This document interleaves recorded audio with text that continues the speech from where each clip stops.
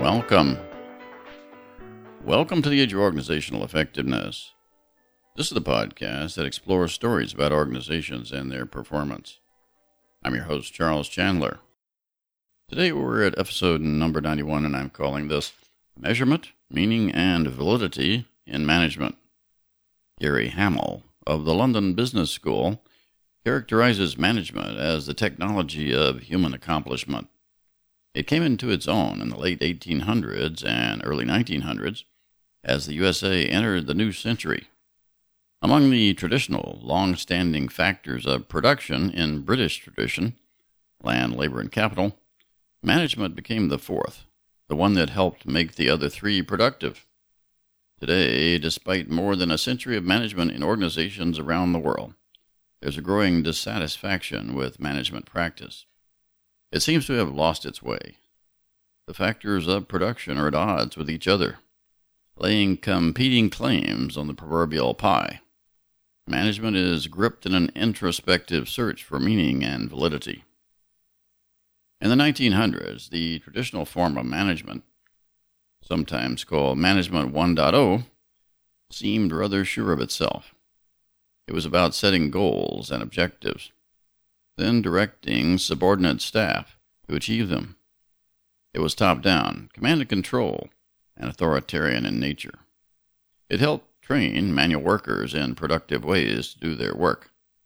But now, in 2018, knowledge workers dominate the workplace, and managers often know less than workers about how to get the job done.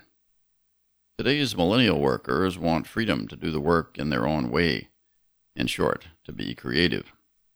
They hunger for organizational goals that are more uplifting than profit or shareholder value. Meanwhile, other forces are at the gates.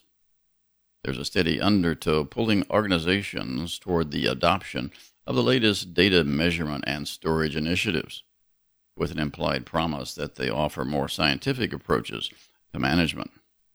Louis Columbus, writing in Forbes, notes that a recent study found that big data adoption rates reached 53% in 2017, up from 17% in 2015, in the large companies that were referenced. Telecommunications and financial services companies have been the largest adopters so far, while data warehouse optimization has been the use case most cited, followed by customer/social analysis. The logic of big data is that large data sets can be mined to reveal patterns, associations, and trends, especially relating to human behaviors and their interactions. But big data is only one of a series of management initiatives that have entered the management toolbox over the years. Others have gone before, including the Balanced Scorecard, Six Sigma, Total Quality Management, or TQM, Objectives and Key Results, OKRs, and Performance Management with Key Performance Indicators, KPIs. Each of these initiatives has its own built-in logic, but in general, they offer quantitative approaches surrounding so-called scientific or evidence-based tools. But are they scientific or evidence-based? Do they offer validity in management? In 1963, William Bruce Cameron noted that not everything that can be counted counts, and not everything that counts can be counted. I believe that he was right, but too optimistic. Little that can be counted counts, and only that which counts should be counted. There's a clear need to fight the social undertow surrounding measurement initiatives, lest organizations be dragged down. When it comes to goals, a fundamental weakness of Management 1.0 has been that management teams can set their own goals and objectives, then declare success when they are achieved. It makes it easy to game the system. For instance, to say that the goal of an organization is to maximize shareholder value, and then use financial engineering tricks to maximize the stock price, is self-serving, especially when the bonus compensation of the management team is tied to related measures. It means that an organization may serve the incentives of the management team rather than the needs of the customers or other key stakeholders. For validity in management, it remains very important to thoughtfully select the goals as well as what will be measured. For instance, if achieving organizational effectiveness was simply about measuring a set of key performance indicators, or KPIs, then most organizations would be performing very well today. Unfortunately, not all indicators are created equal, and measurement alone does not verify causal linkages. Organizations often miss the point that before investing in a measurement initiative, strategies need to be well crafted, outcomes and associated indicators properly set, and one or more results chains identified and validated. Only then can a specific indicator be relied upon to provide a shorthand measure of effectiveness that is objectively valid. This might be a good time to make a distinction between meaning and validity. Sociologists tell us that shared meaning in groups is socially constructed. We, along with our associates, family, and friends, jointly construct the meaning of our everyday lives.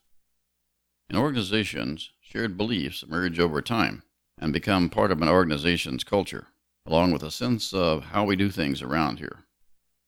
Within a socially constructed view of the world, how can measurement approaches add validity? The short answer is that they probably can't, except for social groups, largely made up of professionals, that attach shared meaning to quantitative methods.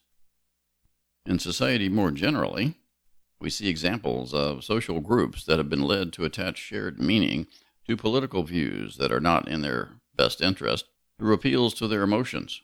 For instance, political wedge issues such as immigration, abortion, civil rights, and gay rights, or through appeals to symbols of their cultural identity. For instance, the flag, the military, religion, etc. Because meaning is jointly constructed within a social group, it is hard for individuals to abandon a shared view unless their social group also abandons it. To avoid being deceived by these media tactics, truth or validity must be confirmed by triangulation with independent sources that use different methods. If independent sources agree regarding the resulting conclusions, we can be relatively sure that we have arrived at truth. In summary, I want to leave you with 4 takeaways from today's discussion. Number 1, measurement does not provide meaning by itself. Number 2, meaning is socially constructed through the interaction of group participants. Number 3, meaning is not the same as validity or truth.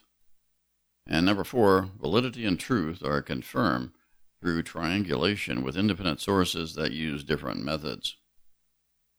A new philosophy of management that utilizes these principles is management by positive organizational effectiveness, which I have mentioned before. Under this approach, the goal of every organization is the same, that is, to be effective within its environment, and product and service teams are empowered to consider a key question every day. How can we serve our environment well today? Business, government, and nonprofits have the same challenge. It's a probing question, and the answer may change over time. It's a question that will be difficult to answer quickly in a bureaucratic, top-down, command-and-control management system. It's best handled by flexible, team-based management, focused on the success of individual offerings to the environment by capable teams of knowledge workers. Of course, we're not suspending the principles of accounting, economics, or finance in making such decisions, but these are not necessarily constraints. It focuses on staying close to the customer, wandering around, and being passionate about serving. For more information, grab a copy of my 2017 book, Become Truly Great, Serve the Common Good Through Management by Positive Organizational Effectiveness. And that's about it for today. I do have a special offer. I have a few free downloads available for my new audiobook edition of Become Truly Great. And if you'll send me an email to cchandler@assumptionanalysis.com, which is my email address, I'll be drawing the names of 10 people that will receive a free download of the audiobook. I would just ask that if you like the book, please give me a review on Amazon or Audible after you've had a chance to listen to it. Join us again next time when we'll again consider stories about organizations and their performance. That's all for now. So long.